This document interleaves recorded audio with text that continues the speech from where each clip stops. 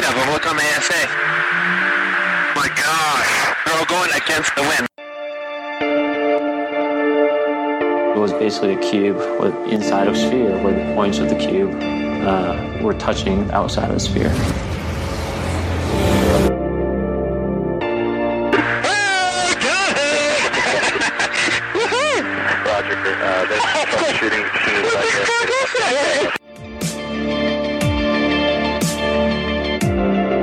So this isn't anything that just is limited to the United States. It's a worldwide phenomenon.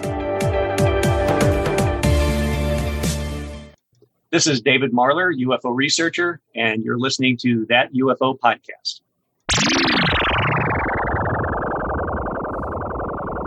Hi, everyone, and welcome back to That UFO Podcast. My name is Andy, and I'm very excited to finally bring this interview to you a week after originally scheduled.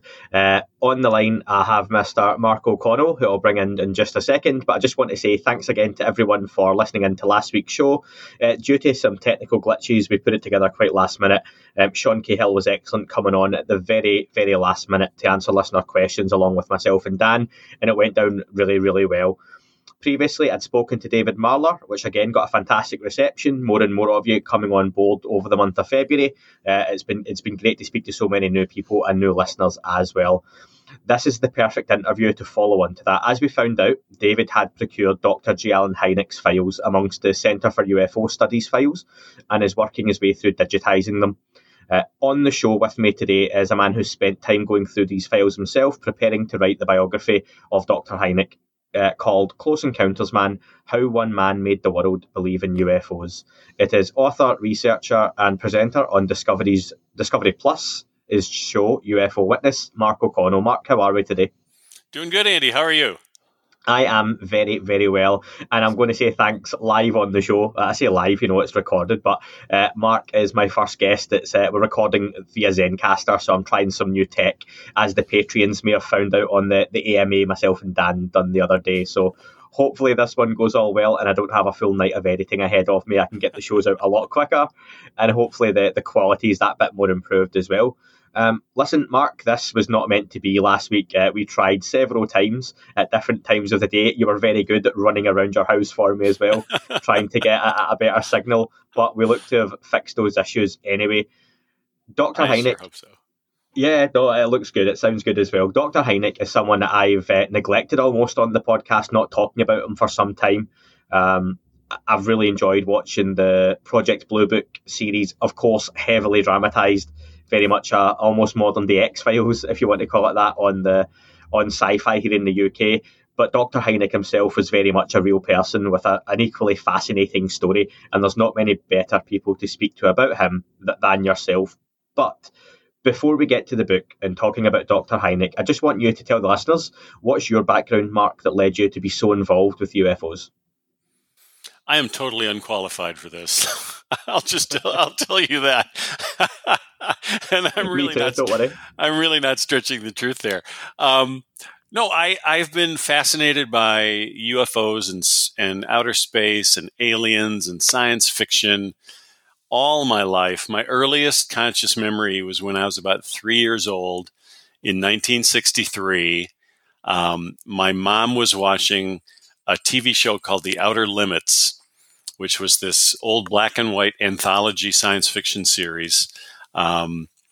And she was watching the pilot episode. I never knew my mom was into science fiction or monsters, but this alien came on the TV screen, this glowing white energy being with no face, just two little dark circles for eyes, scared the living daylights out of me. And I remember running upstairs and hiding around the corner and telling my mom, that I'm not coming out until the monster goes away. And so finally, an hour later, the monster finally went away. So I finally came out from behind the corner. So that's, for some reason, that terrifying moment just got me totally fascinated with aliens and space and science fiction. It really did a number on me. But powerful enough that it stuck with you and led you to have the career that you've had as well. Yeah. Do you consider yourself a bit of a geek or a guy that's into sci-fi? Or, you're sitting wearing a T-shirt that says space on it for as much as I can. Saying Space Invaders. that probably answers my question then. But is it fair to say you're a bit of a geek? Yeah. Oh, I've been a total science fiction geek all my life. So after The Outer Limits at age 3, the next real TV milestone was Star Trek, which premiered in 1966. So I was about 6 years old then. And I definitely remember Star Trek was on NBC on Thursday nights from 6:30 to 7:30. Well, that was a school night for me, so my bedtime was 7 o'clock, which sounds ridiculous now that I think about it, but my bedtime was 7 o'clock, and I can remember just pleading with my mom. Of course, you always go to mom, because she's the softie. I remember pleading with my mom to let me stay up that extra half an hour on Thursday nights just so I could see Star Trek. So, yeah, I had it pretty bad. And we'll get to talking more about later on how your life ended up quite heavily involved in Star Trek in a very cool and very spectacular way as well. I'd like to ask, did you have any sightings growing up yourself? Anything you saw in the sky? Anything at all? I'm really glad you asked that, because something really interesting just came up this morning. I'm one of 7 siblings in my family, so I have 6 brothers and sisters. And I don't know how we got on this topic, but in our family group chat online this morning, we all started talking about having recurring childhood nightmares about alien invasions. And in my case, the dream was I'd go out onto the back steps of our house, and we had a huge backyard with a huge open sky. And in my dream, I'd go out on the back steps and look up in the sky, and the sky was just filled with thousands of invading spaceships. Except they didn't look like spaceships. They looked like, you know how you draw little lightning bolts when you're a kid, that sort of jagged Z shape? That's what they looked like. And the sky was just full of them, and they were all heading towards me. And the really scary part of the nightmare was I never knew if they were coming after the whole world or just me, because they were headed, right in my direction. So it turns out that out of 7 siblings, at least 5 of us have had similar childhood nightmares about the sky being filled with alien spaceships. And in some of the cases, it was they actually saw a tornado. I just wanted to look at this again, if you don't mind. Yeah. No, please. A tornado. Like my brother wrote, my tornado dreams often include looking up the stairway from the family room in the basement, seeing a stark silhouette of Dad in the open doorway, watching a green sky towards the southwest. That's kind of creepy. My sister wrote, I'm watching multiple tornadoes in the distance bearing down. I never actually have them arrive where I am. To me, tornado equals UFO. I mean, I don't know if my brothers and sisters would read it that way. But it seems I've got this kind of creepy feeling today that so many of my siblings had this weird recurring childhood nightmare that involved either spaceships or tornadoes. And in one of them, one of my brothers mentioned Bigfoot showed up in his nightmare too. So I don't know what's going on there, but I think that's the closest maybe that I've come to seeing something, is that maybe there's something in my distant memory that kept coming back as that nightmare. I don't know. Potentially. I mean, I would say as well, your choice of science fiction from a young age potentially has been giving your imagination something to think about in your subconscious as well. But that's really cool. Possible. I like that. Now, listen, Dr. Hynek, like I say, is someone we're going to be discussing on the podcast. I can't imagine many of the listeners will not know or have at least heard of Dr. J. Allen Hynek themselves, especially if they're listening to this podcast. But do you mind giving us a bit of an overview of who the man was? J. Allen Hynek was born in 1910 in Chicago, and he became an astrophysicist and a college professor, and he lived a very mild-mannered, quiet life teaching astronomy at a college in Ohio. And in the 1940s, late 1940s, he was visited at the university by a couple of guys from the U.S. Air Force who worked at Wright-Patterson Airfield. Well, it was just Wright Field at the time, just down the highway from where Hynek was teaching, because they needed an astronomer, a legitimate astronomer, to help them with this UFO problem they had. All of a sudden, in the late 1940s, the Air Force was starting to collect dozens and hundreds of UFO reports from around the country, and they had no idea what to do with them. They were trying desperately to explain them away because they just wanted they wanted the problem to just go away. And so they went to the nearest astronomer they could find, which just happened to be J. Allen Hynek. So by a pure fluke, Dr. Hynek becomes not just an astronomy professor, but now a UFO researcher for the U.S. Air Force. And he continued in that capacity with the Air Force for almost 20 years. So a big, big part of his life. So that was one of the things that interested me in writing his story, was the fact that he had these parallel careers. He was a scientist, he was an educator, and he was a UFO researcher. And I was just really curious to find out how those three different threads kind of interacted over the course of his life and his career. It sounds natural for those to potentially interact, but especially in modern times, if you want to look at Neil deGrasse Tyson as someone who I used to really admire, and I still do for a lot of his work, but a lot of his opinion when it comes to, UFOs, alien races, potential other entities, beings, as crazy as it all is to talk about, he just seems so dismissive of the topic, and that's really disappointing for someone who is clearly incredibly intelligent and, charismatic, and would be a great person to have a reasoned and rational debate on the subject. So it is a lot more unusual for someone like Dr. Hynek with his background to get as involved as he eventually did as well. He also, am I right in saying Dr. Hynek was the man who discovered why or how stars twinkle? Have I got that right? Well, yeah, he was actually hired by the Air Force in the late 1940s. This was a period of time when he was doing a lot of consulting work for the Air Force, not just the UFO work, but some other pure science as well. So he did a study of how stars twinkle because the Air Force was trying to find a way for pilots to be able to instantly identify whether a light in the sky was a twinkling star or perhaps an antagonistic enemy aircraft moving in the sky. So Hynek's study was to try to figure out the difference between a twinkle and an actual movement of the light.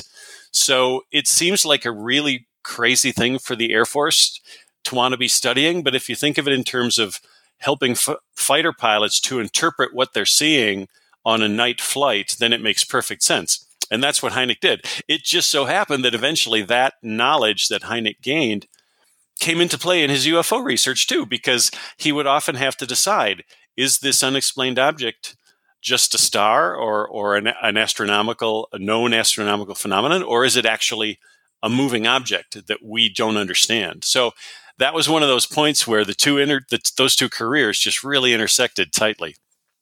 And when you think of the timing as well, late 40s, 50s, even into the 60s, this was that World War II wasn't that long in the memory. It was still very fresh and tensions were high. The Cold War was around the corner, then obviously came into being. So the Air Force, no doubt, were pretty paranoid in a lot of ways. So you can see why they wanted that tiny, minute detail. And Dr. Hynek certainly filled a gap for them. Yeah. So Dr. Hynek himself, Mark, must have been someone that you admired and looked up to for you to eventually write a biography about him. Do you remember your first introduction to Dr. Hynek? Well, I read a lot of UFO books in my high school and college years. I mean, I still do, but that was when I first started reading them, and I probably was in high school. So I read about Dr. Hynek. What I usually associated him with, and I think a lot of people do as well, was the infamous swamp gas case in Michigan in 1966. And I didn't know a whole lot more about him. So it's not like I've always dreamt of writing about Dr. Hynek. It just so happened that I was writing a UFO blog, started about 10 years ago, and I discovered that Dr. Hynek, he was already passed away. He died in 1986. But I discovered that Dr. Hynek had formed a UFO research group, CUFOS, the Center for UFO Studies, that was still in existence in Chicago, very close to where I lived at the time. So I started visiting CUFOS, which is actually just someone's basement. I started visiting CUFOS just to find things to write about in my blog. And at one point, the scientific director of CUFOS, Mark Rodiger, said, "Hey, Mark, we've always been looking for someone to write the definitive account of Dr. Hynek's career, and I really like your writing in your blog. Would you be interested?" And I didn't hesitate for a second. Absolutely. Yes, I would love to. So that's when I really started to learn all about who Dr. Hynek was, because all of a sudden I was granted access to all of Hynek's personal files, his research files, everything they had at CUFOS. I was basically given, permission to dig through anything I wanted in the development of this biography of him. Something that I think it was even on your blog potentially, or in the introduction to the book, it talks about when he was born, Halley's Comet was literally about to pass the Earth, which obviously comes round every, correct me, is it 50, 60 years? 76, I believe. 76, yeah. And he died just as it had left as well. Yeah. So that's a really cool little happenstance. And he used to predict to friends that he would die in 1986 when Halley's Comet came back. And his friends would tell him, "Oh, don't be so depressing." Well, it turned out he was absolutely right. It was it wasn't the worst year. I was born that year as well, and here I am talking about Dr. Hynek on a podcast some 34 years later. So, well, there's some continuity for you. I like that. He done something right, and that's a legacy, and we're going to talk about that legacy now. Obviously, I just want to quickly mention though, and before we get into you writing the book or as you were researching it, you talk about his career as an astrophysicist. It was very accomplished. Is that something that seems almost forgotten, given what he went on to be involved in? Yeah, unfortunately, and that was the first decision I made when I started working on the book. Was I didn't want the book to just be about his UFO work. I wanted the book to profile his scientific work as well, and I'm really glad I made that decision, because it turns out Hynek, he actually did achieve a certain amount of fame for his work as an astronomer. He did some very important work. He did some real breakthrough work. He discovered a vast number of supernovas in the galaxy. That was something nobody had done before. He was tapped to design and implement the world's first global satellite tracking network in anticipation of the United States launching the first satellite, the first artificial satellite, which of course we failed at because the Russians launched Sputnik first. But once Sputnik was launched, it was Hynek's global tracking system that kept track of Sputnik. So even though, it wasn't used initially for what he thought it would be used for, it was actually used for something really significant. So yeah, Hynek has a whole string of really amazing accomplishments as an astronomer. And I felt very fortunate that I was able to make that a big part of his story as well. In writing the book, what did you learn about Dr. Hynek that surprised you the most? There were a couple of things. Number one, what we've just been talking about, just the amazing number of breakthrough projects he worked on during his career as an astronomer. That was a big surprise to me. Another big surprise was that he was very fascinated with some other odd paranormal phenomenon, like out-of-body experiences and interdimensional beings. He had this really interesting, and that sort of plays into I don't know if he ever would have called himself a spiritual person, but he was interested in some very spiritual ideas, like the philosophies of the Rosicrucians and things like that. So that was another surprise, this sort of spiritual side to him. But the big surprise, I think, was, again, I mentioned before, the infamous swamp gas case in Michigan in 1966. That was an event that really defined Dr. Hynek's career in a lot of ways. He was pushed into a very bad situation where basically no matter what he did, he would have infuriated people and he would have been just treated like public enemy number one, no matter what he decided. So he was really pushed into a corner, into a position he didn't want to be in, where a lot of people felt that he was lying for the Air Force. And a lot of people were really angry at him. So that was the big surprise, was to find out how bad a moment that was for Dr. Hynek, and to discover, once I started interviewing people about the history of UFOs and Hynek's work, how many people, even now, still are furious with Dr. Hynek for the way he handled that case. There are still a lot of people. Can you talk about the details of that case? Okay, I get my take on this is a little unpopular with some UFO folks I know, so I'll just warn you that right off the bat. That's fine. So March 1966, there's a whole series of UFO sightings in southern Michigan. For about 2 weeks, law enforcement officers out on night patrol keep seeing strange lights in the sky and trying to chase them down unsuccessfully. Then one night on a farmhouse in rural Michigan, the farmer hears a disturbance in the swamp outside his house. He and his son go down to investigate, and they see these glowing lights floating around in the swamp. Well, the family call the police. The police show up. They go tromping through the swamp. They all see the lights, but they can never actually find out where the lights are coming from. So it's left as a big mystery. The very next night, about 60 or 70 miles away, I believe, at a small college in Michigan, a whole bunch of women in the women's dorm at the college see the same thing. They see these yellow, green, red, and white floating lights in the campus arboretum across the street from their dormitory. So they call in the civil defense agent, the cops show up. And again, it's like everybody sees the lights, but nobody can get close to them. Nobody can see what they actually are. So it's just like everyone's just making wild guesses as to what they're actually seeing, but everybody's thinking UFO. So because this has gone on for some period of time, it becomes a national news story. And the Air Force didn't want to touch it because there were too many witnesses. It was going to be really hard to explain. The Air Force didn't want to have anything to do with it. But because it was such a huge news story, the Project Blue Book was basically forced to send Dr. Hynek to Michigan to investigate the case and to come up with a natural explanation. So Hynek was literally under orders to explain this away as something perfectly natural and normal. So what a terrible position to be put into, because Hynek is a scientist. He doesn't want to prejudge the case.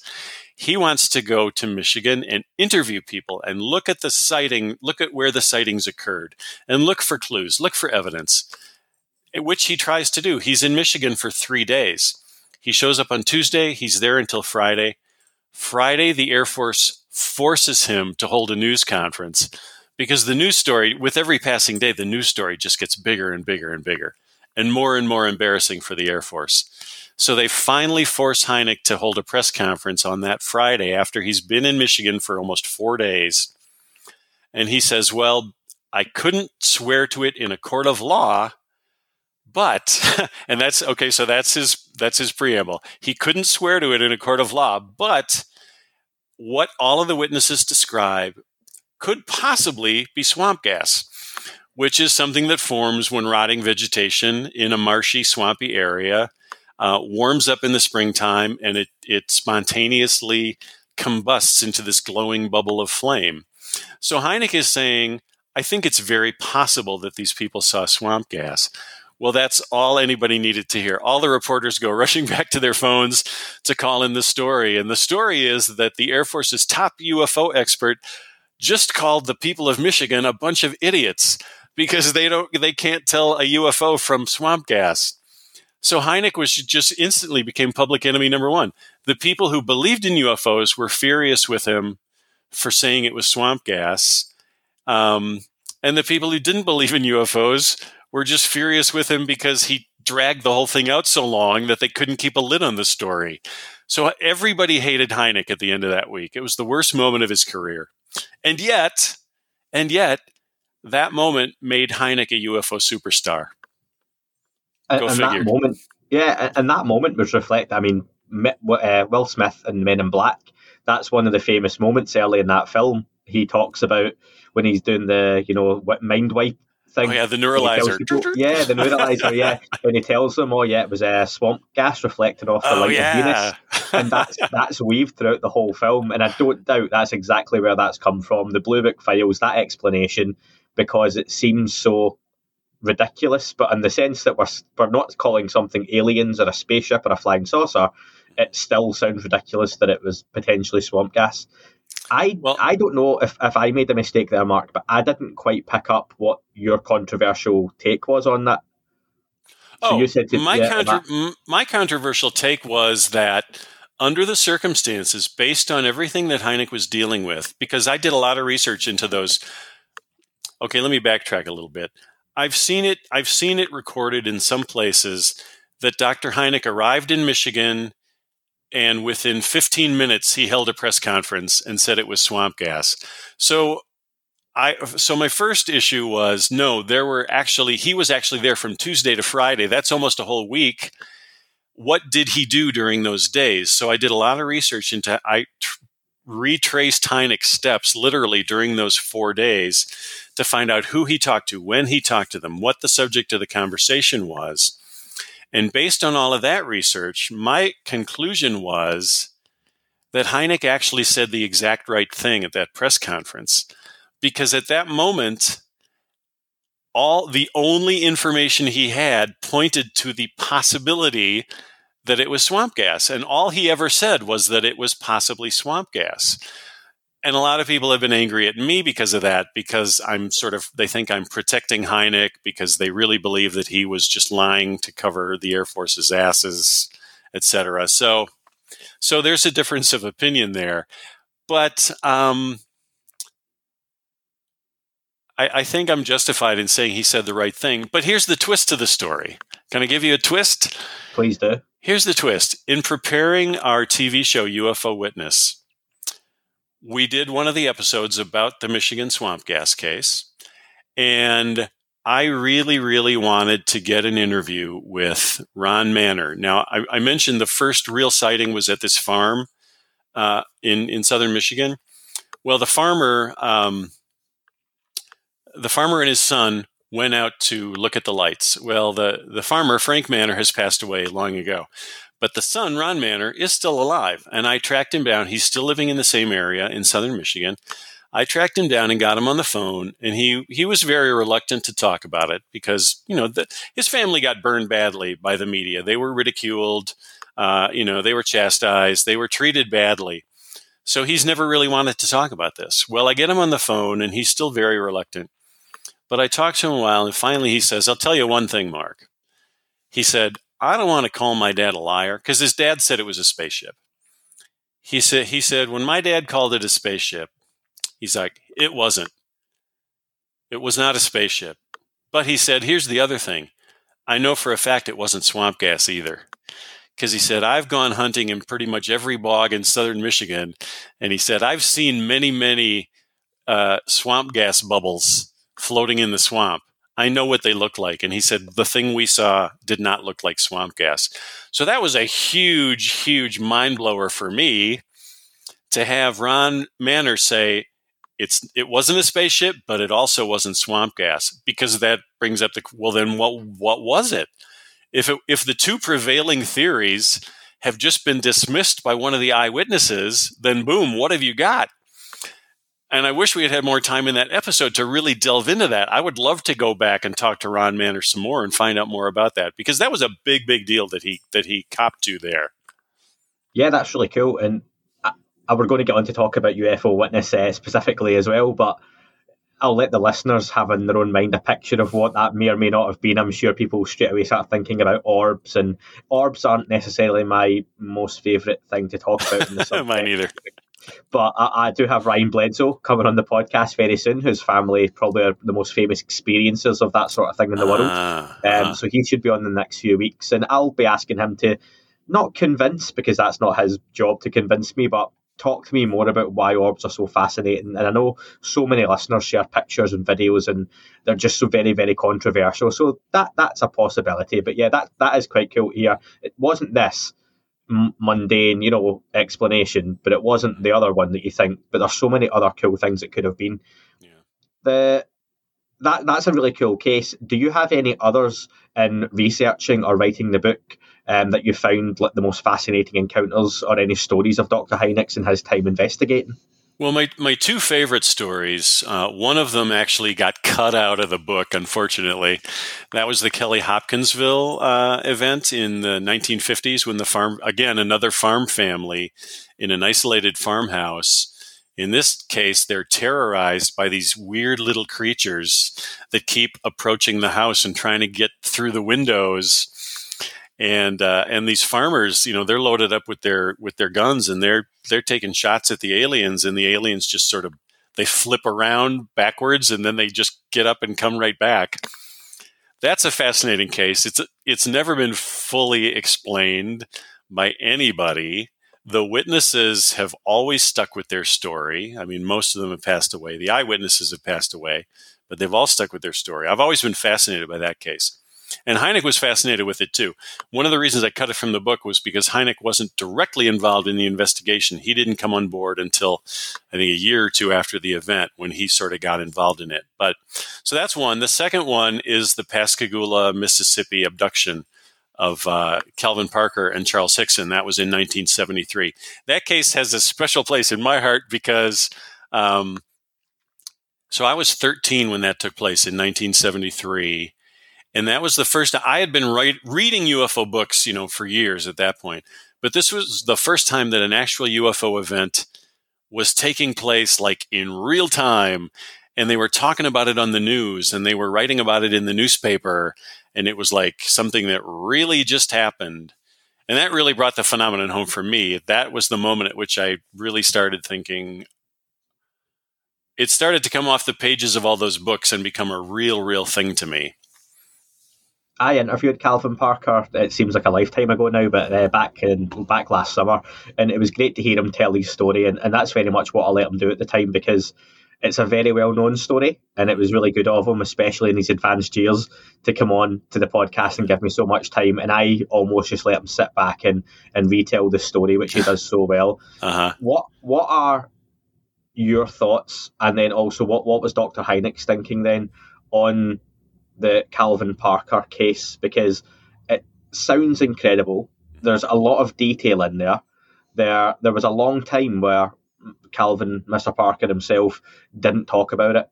And really interestingly, his wife, who he's with currently, did not know about it until they were at a funeral of a mutual friend, and he had signed the guest book. And one of the other guests at the funeral saw his name written in the book and approached him and asked him, "Are you Calvin Parker that was, basically abducted by aliens all those decades ago?" And his wife was like, "What?" And obviously Calvin was like, "Yeah, that was me, but I don't really talk about it." And it took some time for him to go on and speak to his wife about it from what he was saying, and that's how he got back involved in the topic again. But what are your thoughts on what happened to Calvin and Charlie Hickson? Oh, what a great question.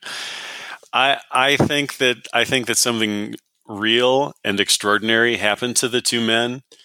There are so many fascinating details to that story that make it believable to me. One of them, this may seem like a minor detail, but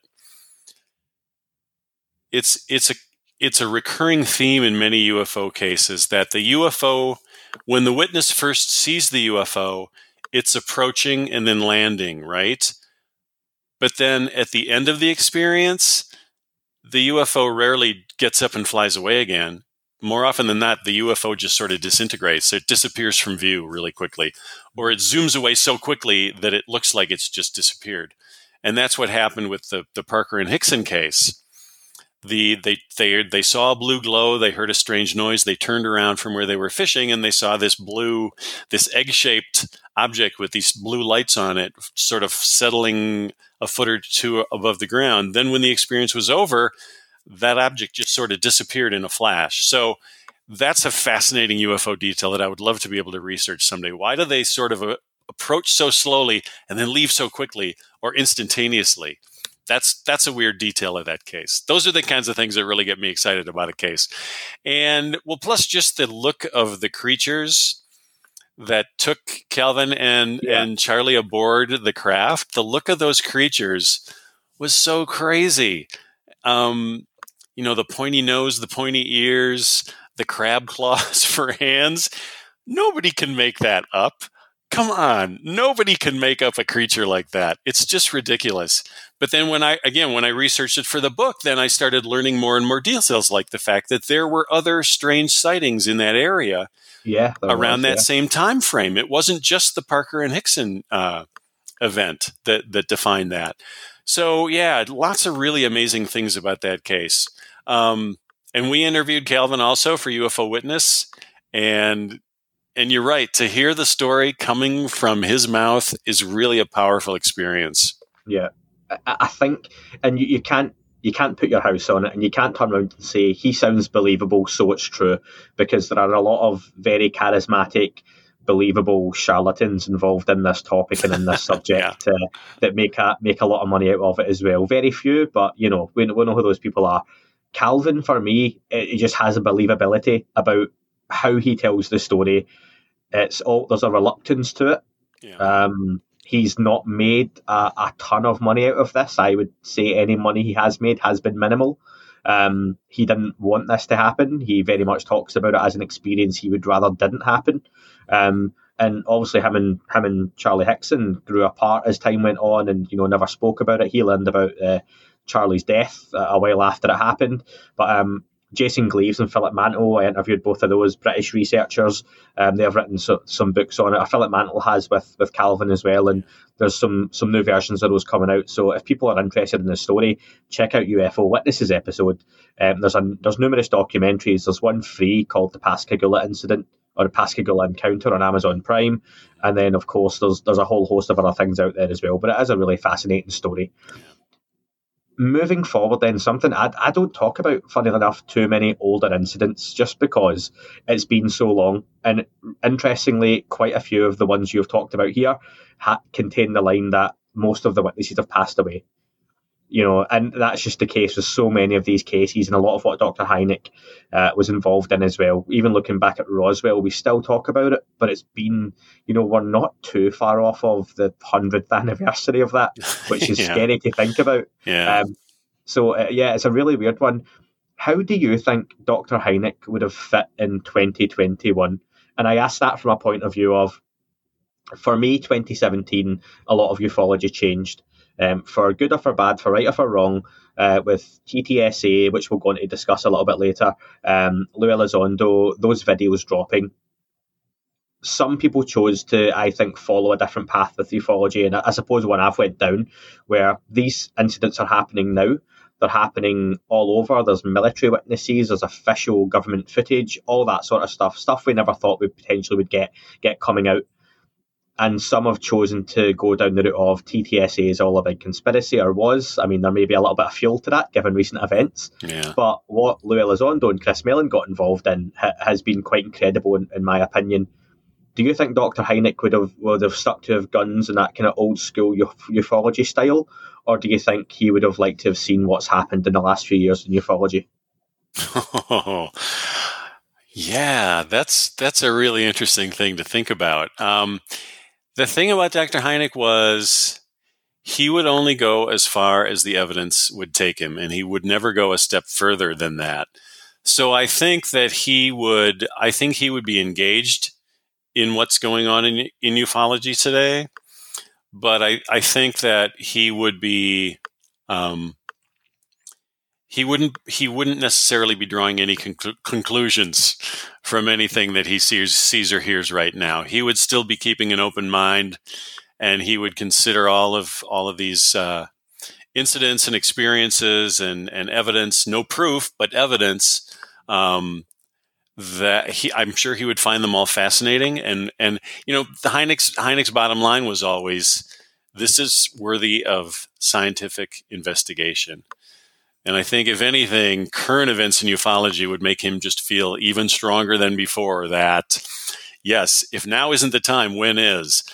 This deserves a rigorous scientific examination. And, he had a saying about how, he said, meteorologists can't study a tornado in the laboratory, but they can study the after effects of a tornado out in the field. And he said ufology is very similar to that.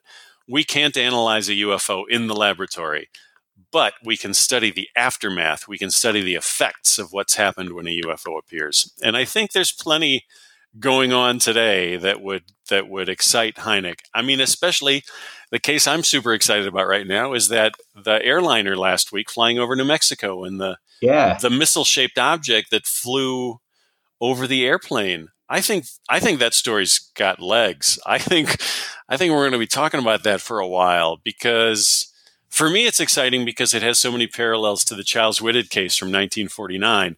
Same thing, passenger airliner gets buzzed in very close proximity by a rocket-shaped or a missile-shaped object that can't be explained.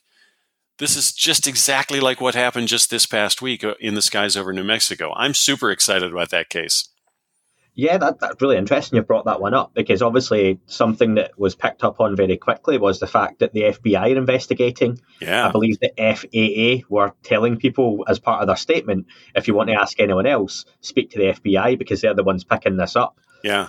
I mean, that in itself lends a lot of, that's interesting. They've got themselves involved. Why do you think that might be? I don't know why the FBI would be involved, but what I keep thinking about is how different it is for a pilot in 2021 to just get on the radio and say, hey, we just saw a UFO. It wouldn't be that many years ago when the pilot would be very, very reluctant to call that in and report anything.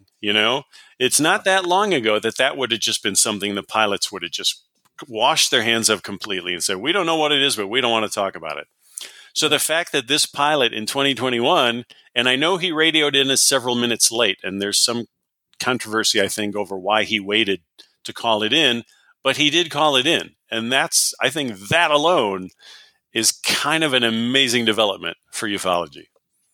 And for so many of us, and I can speak for myself and so many of the listeners that get in touch as well, you just want people to be able to have that sort of conversation. Yeah. We know, and I think most of us are reasonable enough to say that we're not going to have someone come out in the next 6 months and say, aliens are real and here's where they're from, if that even is the case of what's happening. But you want, whatever is happening, whatever this phenomenon is, that qualified, intelligent airline pilots, military pilots, police witnesses, civilian witnesses can come out and tell these stories and have them reported. And like you say, that's quite a big deal because, again, even if it was military, you're testing military equipment so near a passenger jet or civilian. So much can go wrong with that. Mm-hmm. And going back slightly to the Tic Tac incident, the Nimitz-Princeton from 2004, again, many people say that was US government tech being tested around their own nuclear-powered strike groups, which in itself, if one thing goes wrong with human error, then that could be catastrophic. Not to say that world governments can't be that stupid, because we all know that can be the case, okay, whatever that event may have been. You mentioned Dr. Hynek would have been really intrigued with what's happening. Given his involvement, I see a lot of similarities between a Louis Elizondo and a Dr. Hynek, given what they've done for the government, respectively. But what do you think his thoughts would have been on the US Navy and DOD releasing those 3 videos or allowing them to be released and declassified? I have a lot of mixed feelings about all of that, to be perfectly honest, and some of my feelings I think wouldn't be very popular in some UFO circles. But listen, it's your opinion, and it's perfectly valid. It's fair to discuss. I've always thought it was a little fishy that all of these things seemed to happen all at once. The Nimitz incident, the Tic Tac incident, the videos coming out, the military not challenging the story and sort of letting it get out there, and at almost the exact same time, To the Stars Academy is formed, and they're the ones who released the video. I just felt like it was just, I guess I'm suspicious of coincidences. And to me, it just seemed very strangely coincidental that all of these three things just happen to just occur like boom, boom, boom, right in a row. That just makes me a little like, I'm going to take this with a grain of salt until I learn more about it. And we potentially won't learn more about it because whatever may have happened, those videos being declassified might not have happened in the most, kosher way. Mm-hmm. There's talk of Chris Mellon was handed the tapes in a car park, which he's talked about. And no doubt Chris Mellon has a lot of friends in very high places, given he still sits in one of those high places himself. But a lot happened to get to that point, and I'd like to go down the route of I'll just be grateful that maybe some people pulled some strings in the background and put their necks on the line. But you're quite right to also be potentially wary, because I was a big supporter of TTSA. I've got an archive that goes back with me shouting about it, and that's not necessarily that they were the saviours of ufology, but I was a big supporter of what they were doing. But I've still kept faith in what Lou Elizondo and Chris Mellon are continuing to do, and I know they are still working on various things in the background. And it has been disappointing to see what TTSA have done. I think Tom DeLonge himself owes a lot of people an interview with someone, whether that's a George Knapp or, I would love to speak to Tom on this, but I know my audience, and it's not Fox News and it's not a George Knapp. And he had investors on a lot of good faith. And I know when you play stocks and you invest, you can't be guaranteed any sort of return, but I think people were sold something that was very quickly changed to be something else. And a lot of people came out and said at the time, didn't they, that TTSA, it just seems like an entertainment company, which is very much the reason Steve Justice, Lou Elizondo, Chris Mellon have all left recently, and Hal Puthoff's walked away as well. So they have lost all the credibility as such in the field of ufology, and it's now just a case of, do you want to buy their books or watch their movies, as and when, if they even come out as well. And a lot of people lost a lot of money, so you're right to be wary, Mark. You're right to be wary on that. Yeah. I mean, it's unfortunate, but I agree with you. I think the whole thing was a massive bait and switch. They got people excited about one thing and then suddenly changed it into something different, and the whole thing is pretty bewildering. I'm not really sure what anyone has gained from any of that, unfortunately. Hopefully there's some positive stuff to come in the near future. Well, they've definitely broadened the conversation, and they've brought new people into the conversation, and for that, it's a good thing. Absolutely. Where would you put Dr. Hynek in ranking the greats of ufology? He's number one, man. That's an easy question. Yeah, that was a far too easy a question. So you're putting them right up there. You've got Hynek, you've got Stanton Friedman, potentially one day, possibly a Lou Elizondo, maybe. Jacques Vallée, yep. I don't know why, but I always, and God, this is awful because I would love to speak to him one day, but I always forget to mention Jacques Vallée's name in any podcast I've done, and usually my co-host brings it up. It's terrible. Well, unfortunately, Jacques Vallée doesn't like me very much, so... yeah. Is that a story you can tell, or is there a reason for it? Oh, well, yeah. It's a story I can tell. When I was researching my book, I did a lot of digging into the making of the movie Close Encounters of the Third Kind, which the huge movie hit, written and directed by Steven Spielberg, came out in 1977. I was really fascinated to learn about Hynek's involvement in that movie. Because obviously they took the title from Hynek's work. He developed the whole Close Encounters system of classifying UFO events. So in researching that part of the story, I went through. I'm okay. You asked before about how much of a UFO nerd I am, how much of a geek I am. I have boxes and boxes of old UFO magazines in my attic, and I dug through and I knew I had some gems in there. So I was digging through those when I was researching that part of the book, and I came across one of these magazines from 1977 had an interview with J. Allen Hynek. And there's one point at the interview in which the interviewer says, "Now I understand that the character of Lacombe, of the French ufologist in the movie, is actually patterned after a real UFO researcher." And of course, I was expecting Hynek to say, yes, that's based on Jacques Vallée. But instead, Hynek says, yes, that was based on Claude Poher, who is another famous French ufologist. So I put that in the book because that is something that Dr. Hynek said. And I thought that was kind of mind-blowing, that everybody thought it was Jacques Vallée, but it was really Claude Poher. Well, Jacques read the book and he was not very pleased with me saying that, and he wanted me to, issue a retraction or have the book reprinted or something to change it to say that he was the inspiration. And I said, well, Jacques, I can't do that. You're asking me to change what Dr. Hynek said. And obviously I can't do that. I'm not going to do that. So it's been a bone of contention. Well, obviously, Jacques himself on the Joe Rogan podcast told that story, and it was very much the side that he was the researcher in question. I heard that podcast. Yeah, definitely. Any chance on that Dr. Hynek was confused at the time or wrong, or there was maybe a bit of a mix or a mashup with it? I'm guessing maybe only Mr. Spielberg would be able to confirm that now. Or well, I have found some corroborating evidence in a couple of different books, actually. And if I had known we were going to talk about this today, I would have looked up those books so I could cite them directly. And I'm not thinking of the book's titles right now. But I let's just put it this way: I am not the only, if I can call myself a journalist, I'm not the only writer who has I'm not sure the right way to say it.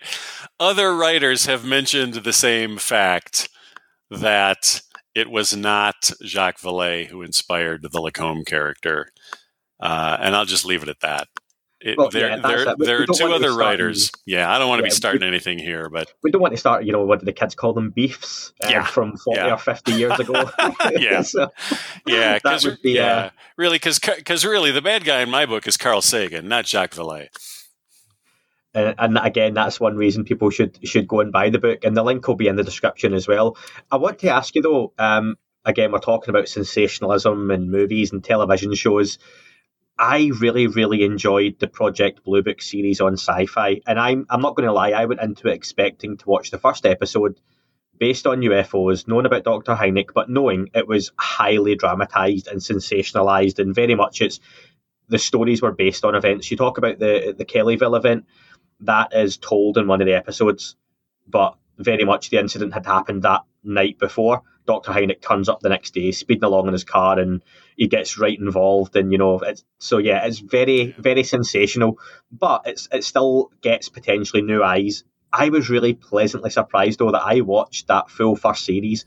Then when the second came out, I watched it week on week as it happened as well. And not many shows do that for me, genuinely, in the world of TV in the last 10 years. Did you see the series, and what were your thoughts on it?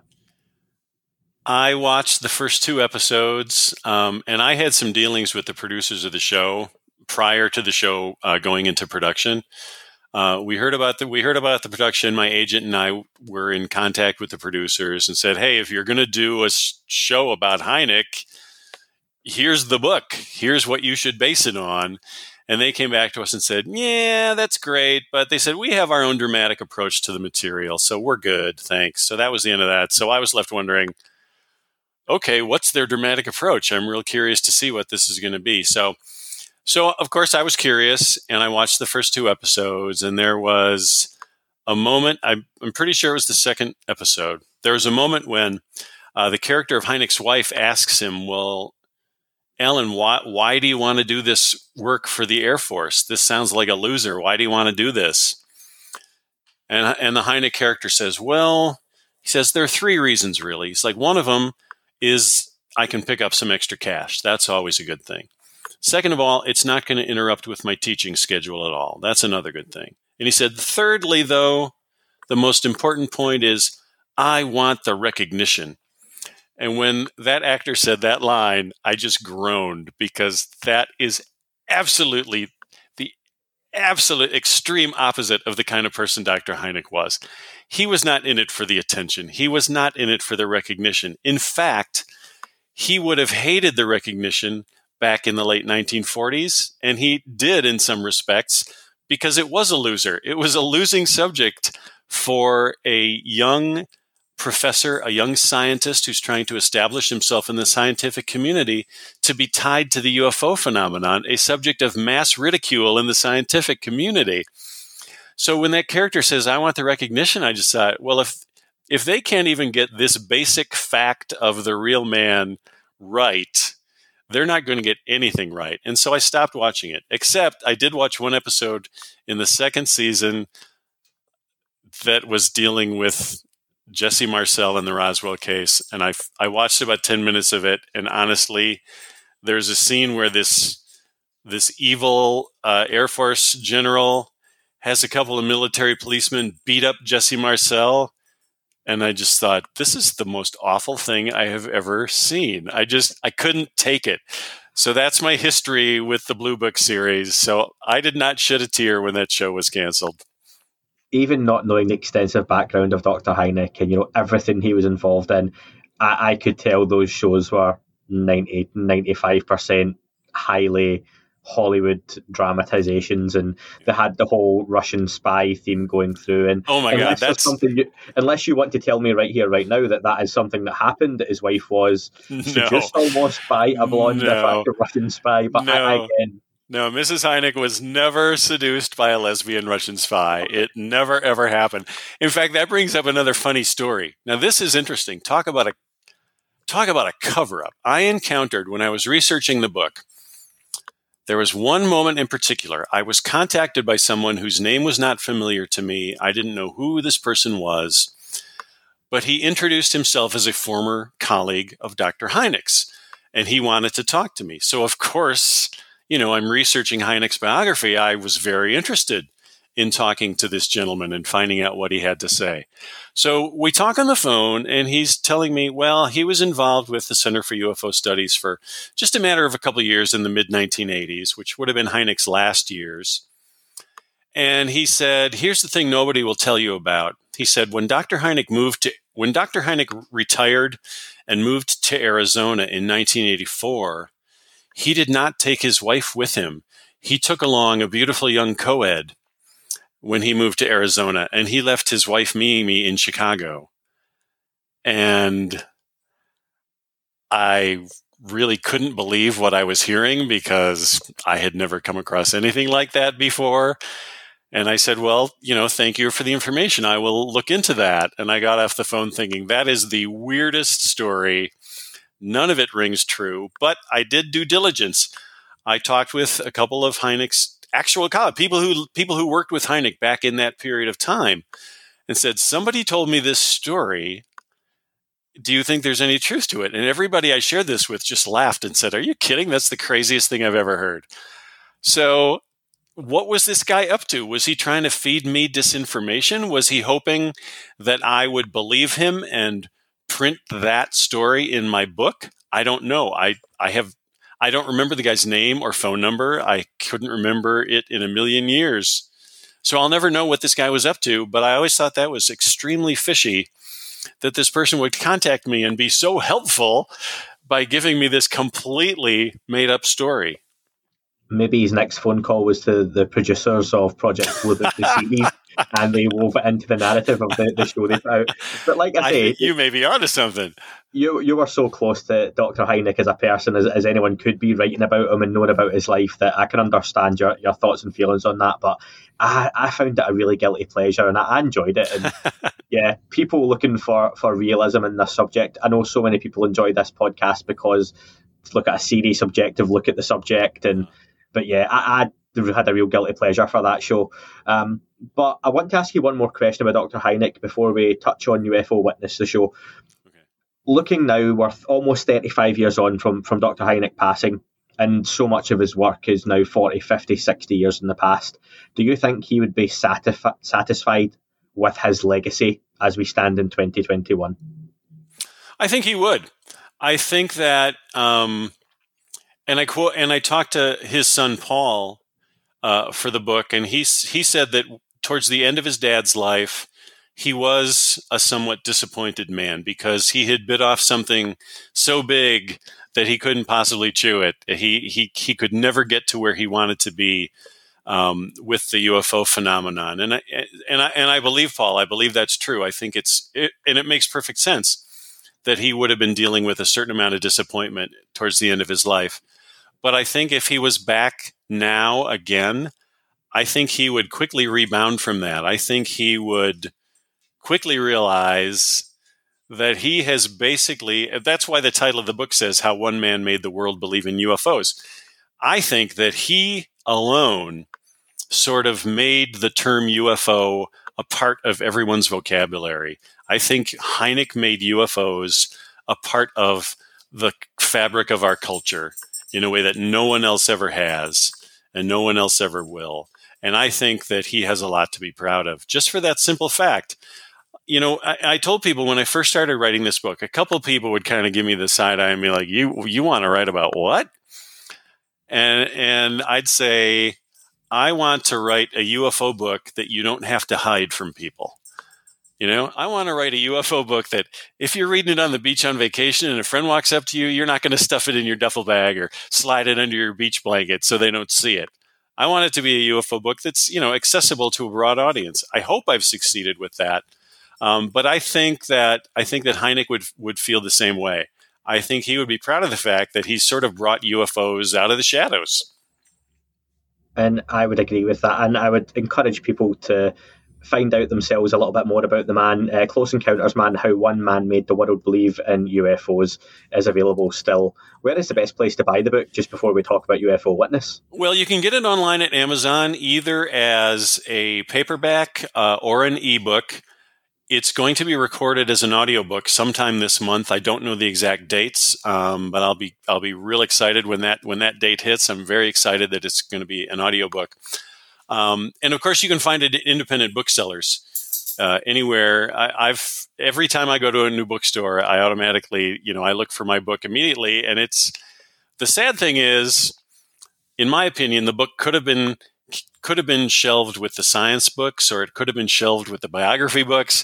But instead, it's always in the farthest, darkest back corner of the bookstore on this lonely little bookshelf with all the UFO books and the paranormal books. But, that's life. But that's where you can find it. Order it on Amazon, or go to your local independent bookseller. Can I just tell one more story about the Project Blue Book TV series, though? Just made me think of this. So when the show first premiered, I was very vocal about my dislike for it in my blog. And out of the blue, I get an email from a gentleman at History Channel, History Networks, saying, "Hey, would you shut up?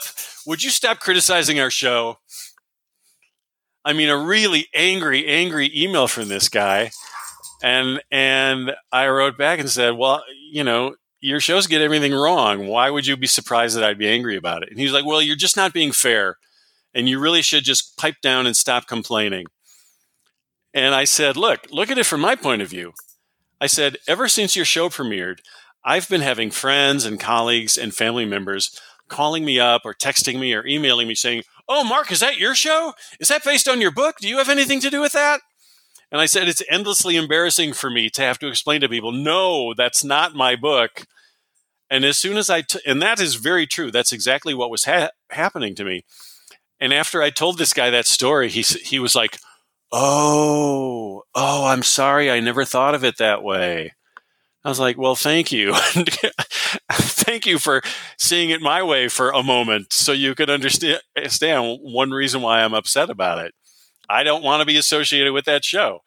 And as a punchline to that story, I was teaching a TV writing course at DePaul University at the time. And I told the guy, I said, "Hey, you can make it up to me by doing a guest lecture from one of my classes online." And he did that. So he actually got online with my students one night and did a Q&A about producing scripted reality TV. That was a real interesting discussion. That's fair that he got involved as well. And listen, and that kind of segues nicely on to, you weren't happy with one TV show, so why not get involved with your own? You've done quite a bit of researching alongside Ben Hansen and Discovery Plus. I keep saying Discovery, but Discovery Plus is the new branding for the channel over here in the UK as well.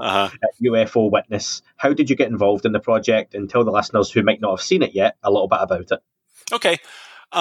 Well, right around the time that my book was published in mid-2017, we had a lot of interest from TV and movie producers about buying the film or TV rights to the book. None of those deals came through, but after a while, I remembered one of the first companies that had contacted us, a production company in New York called Anomaly Entertainment. I thought, well, I haven't heard from those guys for a while. Maybe I should circle back and see if they're still interested. So I did. And they were still interested. And so we got talking, and I said, look, here's my angle on a great TV show. I said, I just wrote this book about Dr. Hynek. What you may not know is that I have tons of unused research from that book project, all sorts of really fantastic UFO stories that I wasn't able to include in the book. What if we did a TV show centered on those lesser-known UFO cases that had to be edited out of my book? And they liked the idea, so we started talking, and they started talking to people at the Travel Channel. And over the course of time, and this whole process took literally about 2 years from the first time we approached Travel Channel to the point where we finally went into production. And but everybody was interested. In the course of developing the show, of course, the format changed. Ben came in, and that's another thing. First, it was just going to be me on the show. Then it was going to be a whole team of UFO researchers. We had audition tapes from all sorts of well-known UFO personalities. Some people I'm sure you would recognize submitted audition tapes. That was kind of fun. We had a lot of interesting people to choose from. In the end, Travel Channel said, we got this guy, Ben Hansen, who's really popular right now. And we were like, if he's popular and brings in the viewers, that's great. Let's work with Ben. So that's how Ben got involved, basically, because he was Travel Channel's guy, and he's great. So, but having Ben as part of the equation kind of gave us this cool new angle for the show. And that was that we would compare a historic UFO event with a more modern UFO event, looking for parallels, similarities, trends, whatever. So we started developing the show that way, and it just sort of it developed naturally that I would sort of handle the historic case because I had already done all this research for the Hynek book, and that Ben would investigate the modern case. So that's the format the show has taken, and I think it works really well. I think it's a really fun approach to the phenomenon, and when you start looking at things from that historical perspective, let's look at a case that took place in 1951. And compare it to a case that took place in 2001, it's really fascinating to see what kinds of similarities there are. Not everybody may see the similarities, and sometimes maybe we're stretching a point a little because not every glowing white UFO looks like a Tic Tac, but they're still glowing white UFOs that exhibit similar behavior. So there is definitely a similarity there that's worth looking at, worth considering. So that's how the whole thing came to be. How do you feel the tone of the show compares to others like it? I would say, and I'm going to use the word unfortunately, even though I watch this show from time to time, not more recently, but Ancient Aliens is the biggest UFO alien program in the world. And that seems to still be how the general public look at and react to the topic. It's the famous Aliens meme, the Giorgio Tsoukalos, picture online, right? And it still gets, there's some, I would again say, if I'm just picking numbers off my head here, maybe 10% of the show has some really interesting concepts and content. And then there's a whole load of sensationalism thrown in there where they just start picking, because this shape looks like this shape. And then the ancient Atlanteans would talk, and it was like, and it just gets, it goes from, instead of going from A to B to C, it goes from A to B to Z. And then back to T, and then over to W, and it's like, right, okay. How do you feel the tone of the show compares? Well, that's a really funny thought. I will say right up front that working with Travel Channel, one of their big pushes with the show was make it spooky. Okay, that's one of their rules. Make it spooky. So in our recreations of the UFO events, there's a very deliberate attempt to make the event, the encounter, as spooky as we can make it. Okay? That's an interesting take, yeah. And I think it's a take that a lot of UFO shows, just naturally take. So there's that with our show. And it's been a long time since I've watched Ancient Aliens, but I have seen it in the past. I don't remember it being particularly spooky at all. Part of me enjoys the show, I'll be honest with you, because I'm interested in all those different things they throw into the mix. I'm interested in all those things as well. I don't necessarily see the value in mixing them all together into one show.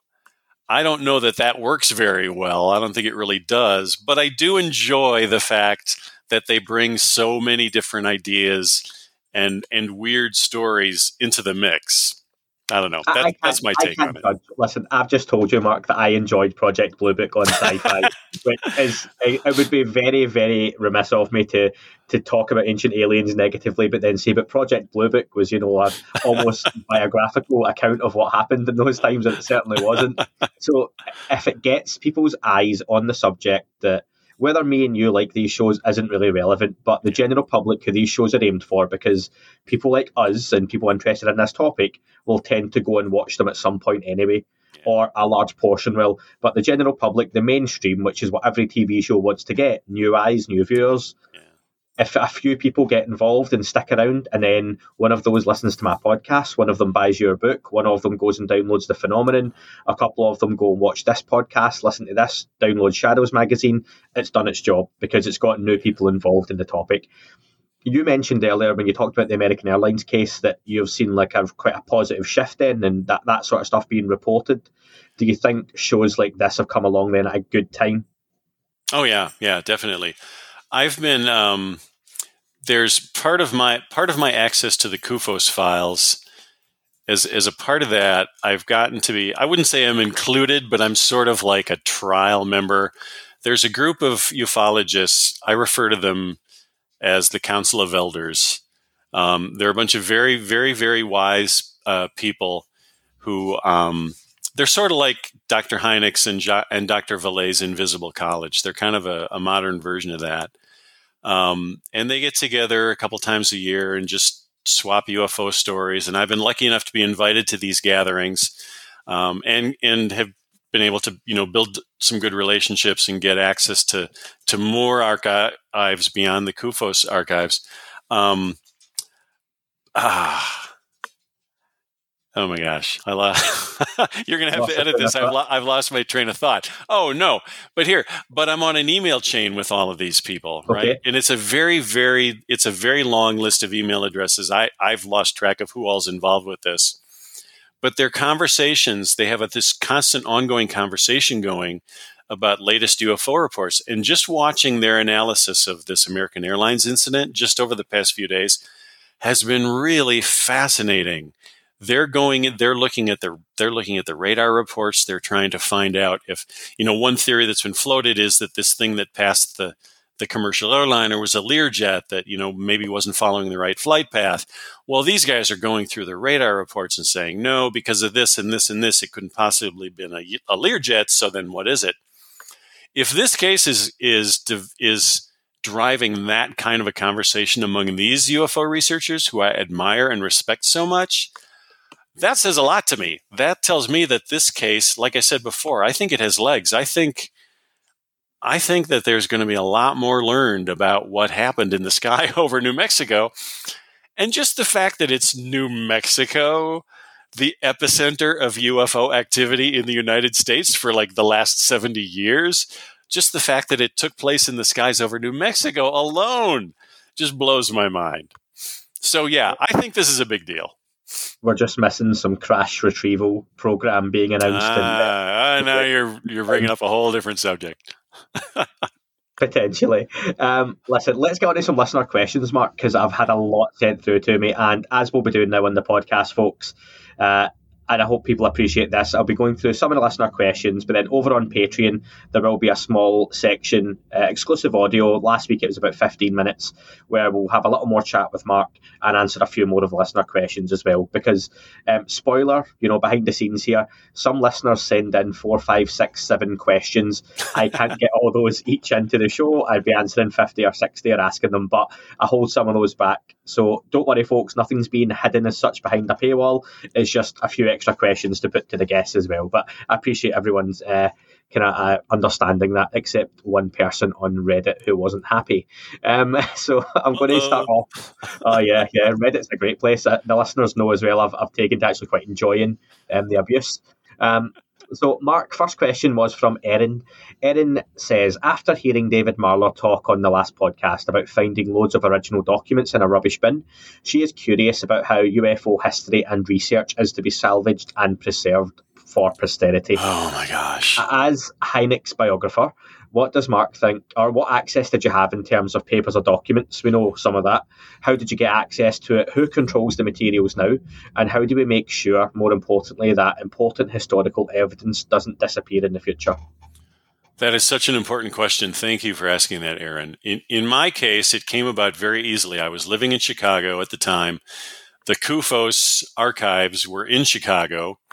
And so when I gained access, within a couple of miles of where I lived, literally, so I would just drive 5 miles from where I lived and be in the middle of the CUFOS files, the Hynek files. But what I quickly learned was that there are mass amounts of records that are not very well preserved, not very well protected. So the CUFOS archive I would visit over and over again with all of Hynek's personal papers was in Mark Rodiger's basement, okay? There was another house in Chicago, Mary's house. I can't remember Mary's last name, Karsten, I think. But she was also part of CUFOS, the Center for UFO Studies. She had an entire basement filled with file cabinets, and those were all the UFO case reports, okay? So that was a separate entity from the archives that I was using for the Hynek material. Mary's house had thousands and thousands of CUFOS case reports, which I also dug through a lot of for my book. In addition to that, there is a quasi-CUFOS archive in Kalamazoo, Michigan, where I also did a great deal of research for my book. There is also, and that again is it's a basement of just a residential house, so it's not climate controlled, it's not fire protected in any way. It's just sitting there vulnerable to the ages and vulnerable to the elements, which is really pretty heartbreaking. So there are those 3 locations.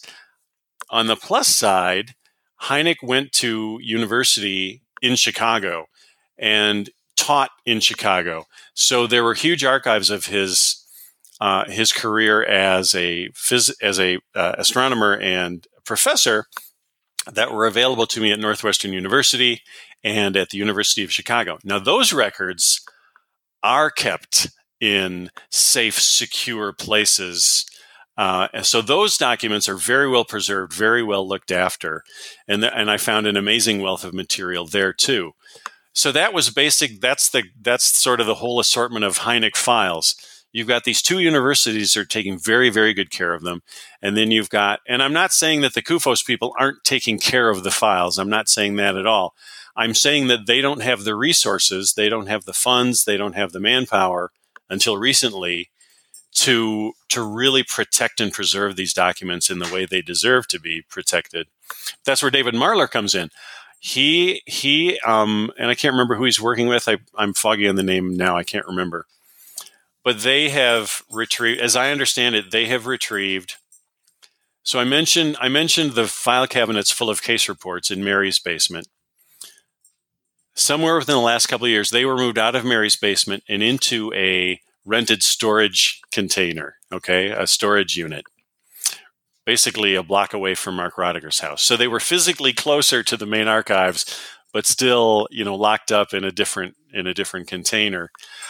Those files, as I understand it, those are the files that have now been moved down to Arizona, where David Marler is digitally recording them. And I am thrilled that that's happening. I'm really thrilled. It's an unimaginably huge job. I can't tell you how many documents I scanned at these archives while working on my book, but what I did was just a fraction of the amount of work that is being done right now, preserving those case files. And we're all very, very fortunate that that's being done right now. It's a massive job, and it's going to take some real dedication and some real commitment to carry through. And I think they're going to.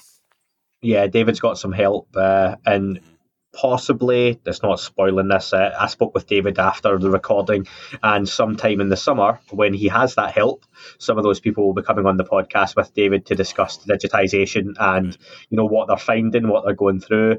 I like David said, he's finding so many things, just like going through some of Dr. Hynek's documents and how on some of the reports there, for example, has the official military explanation of one case was Fireball. And David says that Dr. Hynek's got a red pen that he goes through them in and scores out Fireball and writes unidentified. And it changes things on the files that he obviously wasn't happy with, the Air Force. So just little things like that he's keeping note of and writing down. So that'll be something we pick up later on in the year, which I'm excited for as well. But yeah, it's a huge topic, but that's really important and a great question, Erin. Next one is from Fred. Fred says there are rumours the famous Betz sphere ended up in the possession of Dr. Hynek. Is there any truth in that? Somewhere I read Hynek's son found something that could have been the sphere in their home in the basement, and I'm curious if that ever happened. Have you heard about the Betz sphere? No, I confess I do not know about the Betz sphere. I don't know what that is. Betz sphere, I'm not entirely up on it myself, but it is a small ball, and I've got the details here because of the people who know so much information. Apparently, a little mysterious sphere, metal, around 8 inches in diameter, weighing 22 pounds, and there are a whole load of conspiracy theories and ideas that may involve this anyway. But if you've not heard about it, that's fair, but that's maybe something people can go and check out themselves. Thanks for sending it in, Fred. Graham, he wants to know, speaking about Dr. Hynek's efforts to educate the public about UFOs in the 70s, he used to tour around in a van with flying saucers on the side and an array of antennae on the top. He remembers seeing it once on the 401 just outside of Toronto. Do you have any idea whatever happened to that van? No, I love this question because it appeals to me so much because I really want it to be true because it's such a great image. I don't know. I've never heard anything about it. Off the top of my head, it sounds much more showy and flamboyant than something that Hynek would have done himself.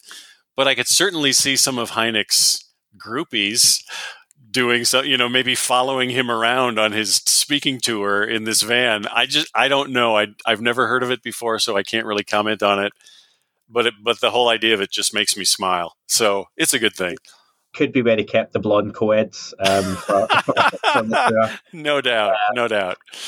But yeah, no, that's a really interesting one. And Graham, get in touch with a little more information on that as well. If you have seen or heard any more about it, I'll forward that on to Mark, or get in touch with Mark yourself on Twitter.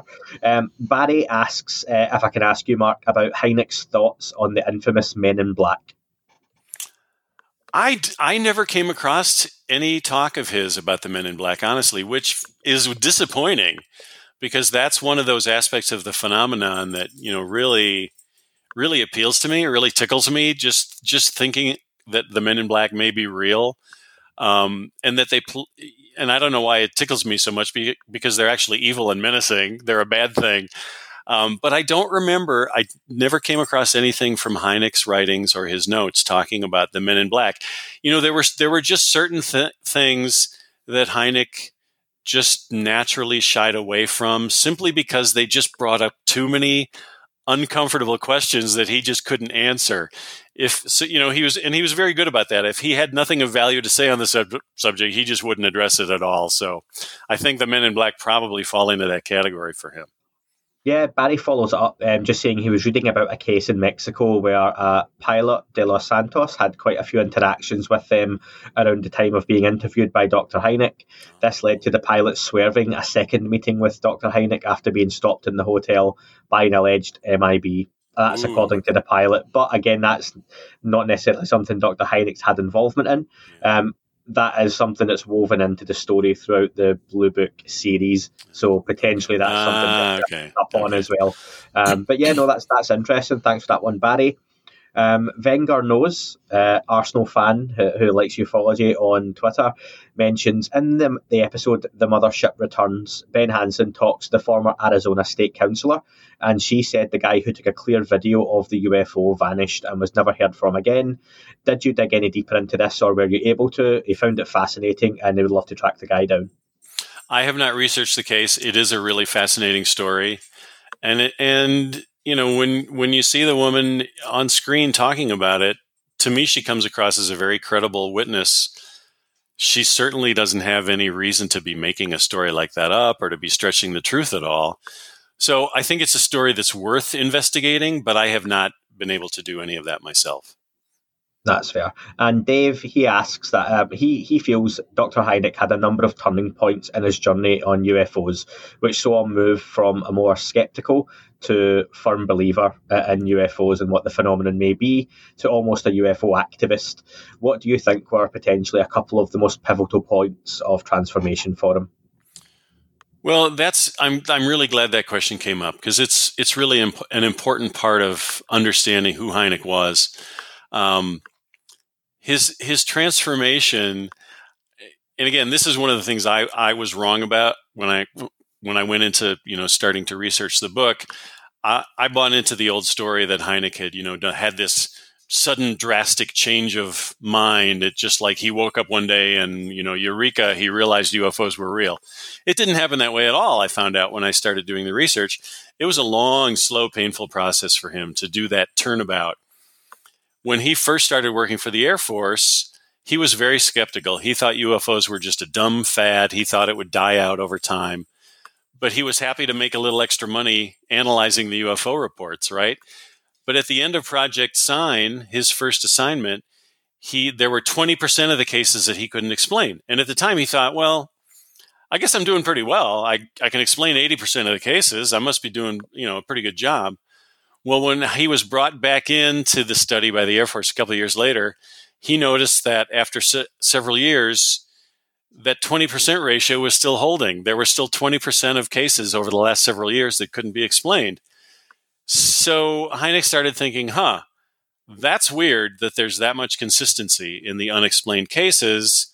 Maybe we should be paying more attention to those unexplained cases. And in my book, I go into some of those specific 3 or 4 of those cases from Hynek's original work on Project Sign that really, really puzzled him and baffled him, and he just couldn't figure out what was going on in those reports. So that's what triggered the transformation. By the time of the swamp gas case in 1966, that transformation was pretty much complete, because it was that experience where he said, you know what, the Air Force is wrong. I'm not going to stick up for them anymore. This is a real thing, and I'm going to devote my energies to studying it. Awesome. We will finish up on the quickfire round, just to get your thoughts. It can be one word, one sentence, or a little more than that on each of these topics. Some of we've touched on very briefly. So the first one would be Bob Lazar. Oh boy. Puzzling. I want to ask more, but I'll leave that for the next time. Area 51. Love it. Do you want to add more to that? I'll just add a little more to that. I have an uncle who was stationed at Area 51 when he was in the Air Force in the early 1950s. And when he found out I was writing this book about Dr. Hynek, he just took me aside at a family reunion. He said, Mark, I worked at Area 51. And he just looked at me straight in the face and he said, there aren't any UFOs there. Very matter-of-factly. And I was like, that's what they want you to think, Uncle Bob. Yeah. He just didn't back down. So that's my Area 51 story. I think it's intriguing. I have tried to visit. I've gotten to the fence. Of course, haven't gotten in or I would have been shot by now. Yeah. But I have been there, and it's fascinating. I think there's some real weird history there. I also love the fact you have an Uncle Bob who worked at Area 51 as well. I know, it's so random. Next one would be Luis Elizondo. Skeptical. And he would want you to be as well. Skinwalker Ranch. Not necessarily UFO related. I'll just add to that. Do you think, though, that the phenomenon itself could almost come under an umbrella of, you mentioned Bigfoot earlier, could all these things be related in some way? I think you could make that case. You could make that argument. Yeah. Okay. I won't, though. I'll let other people do that for me. Do you prefer UFO or UAP? UFO. Yeah, I don't think I've had anyone yet go for UAP. And the last one, what does disclosure mean to you? Ancient history. Interesting response. Mark, if you can just wrap up for us, how can people follow you, get in touch, and of course, just again, remind folk how they can buy the book? Well, my blog, which I haven't written on much lately, but it's still there, is called highstrangenessufo.com. So you can get all my opinions on a lot of different things on the blog. My Twitter handle is @MarkO'Connell_1. That's all lowercase, and O'Connell is with 2 N's and 2 L's. That's where I'm most active with my UFO talk, but I also talk a lot about Star Trek and writing and various other things on Twitter. The book, again, as you've mentioned once or twice, The Close Encounters Man, How One Man Made the World Believe in UFOs, available at fine booksellers everywhere. And as I said, soon to be released as an audiobook. Not read by a dodgy Scottish accent like I've got, folks. Don't worry about that. I'm sure it'll be someone with a bit of gravitas to their voice. Listen, if you would like to hear a little more from Mark and myself, please consider following us over onto patreon.com/That UFO podcast. I've got a few more questions for Mark, and I'll be asking him first off a lot more on that Star Trek episode he was involved in as well. So please consider that as well. Mark, it's been great talking to you. Same here. I've enjoyed it. That is all for this week's show. Thank you very much for listening. Please remember to leave the podcast a review on your chosen platform. You can like, retweet and subscribe. That would all be very much appreciated. The shows are being uploaded onto YouTube as we speak more and more. You can sign up at patreon.com/That UFO podcast to access the shows ad-free as well. Please get in touch on Twitter, Facebook, Instagram, That UFO podcast. Of course, on Twitter, it's @UFOUAPAM. And again, folks, as always, keep looking up. You never know what you might see.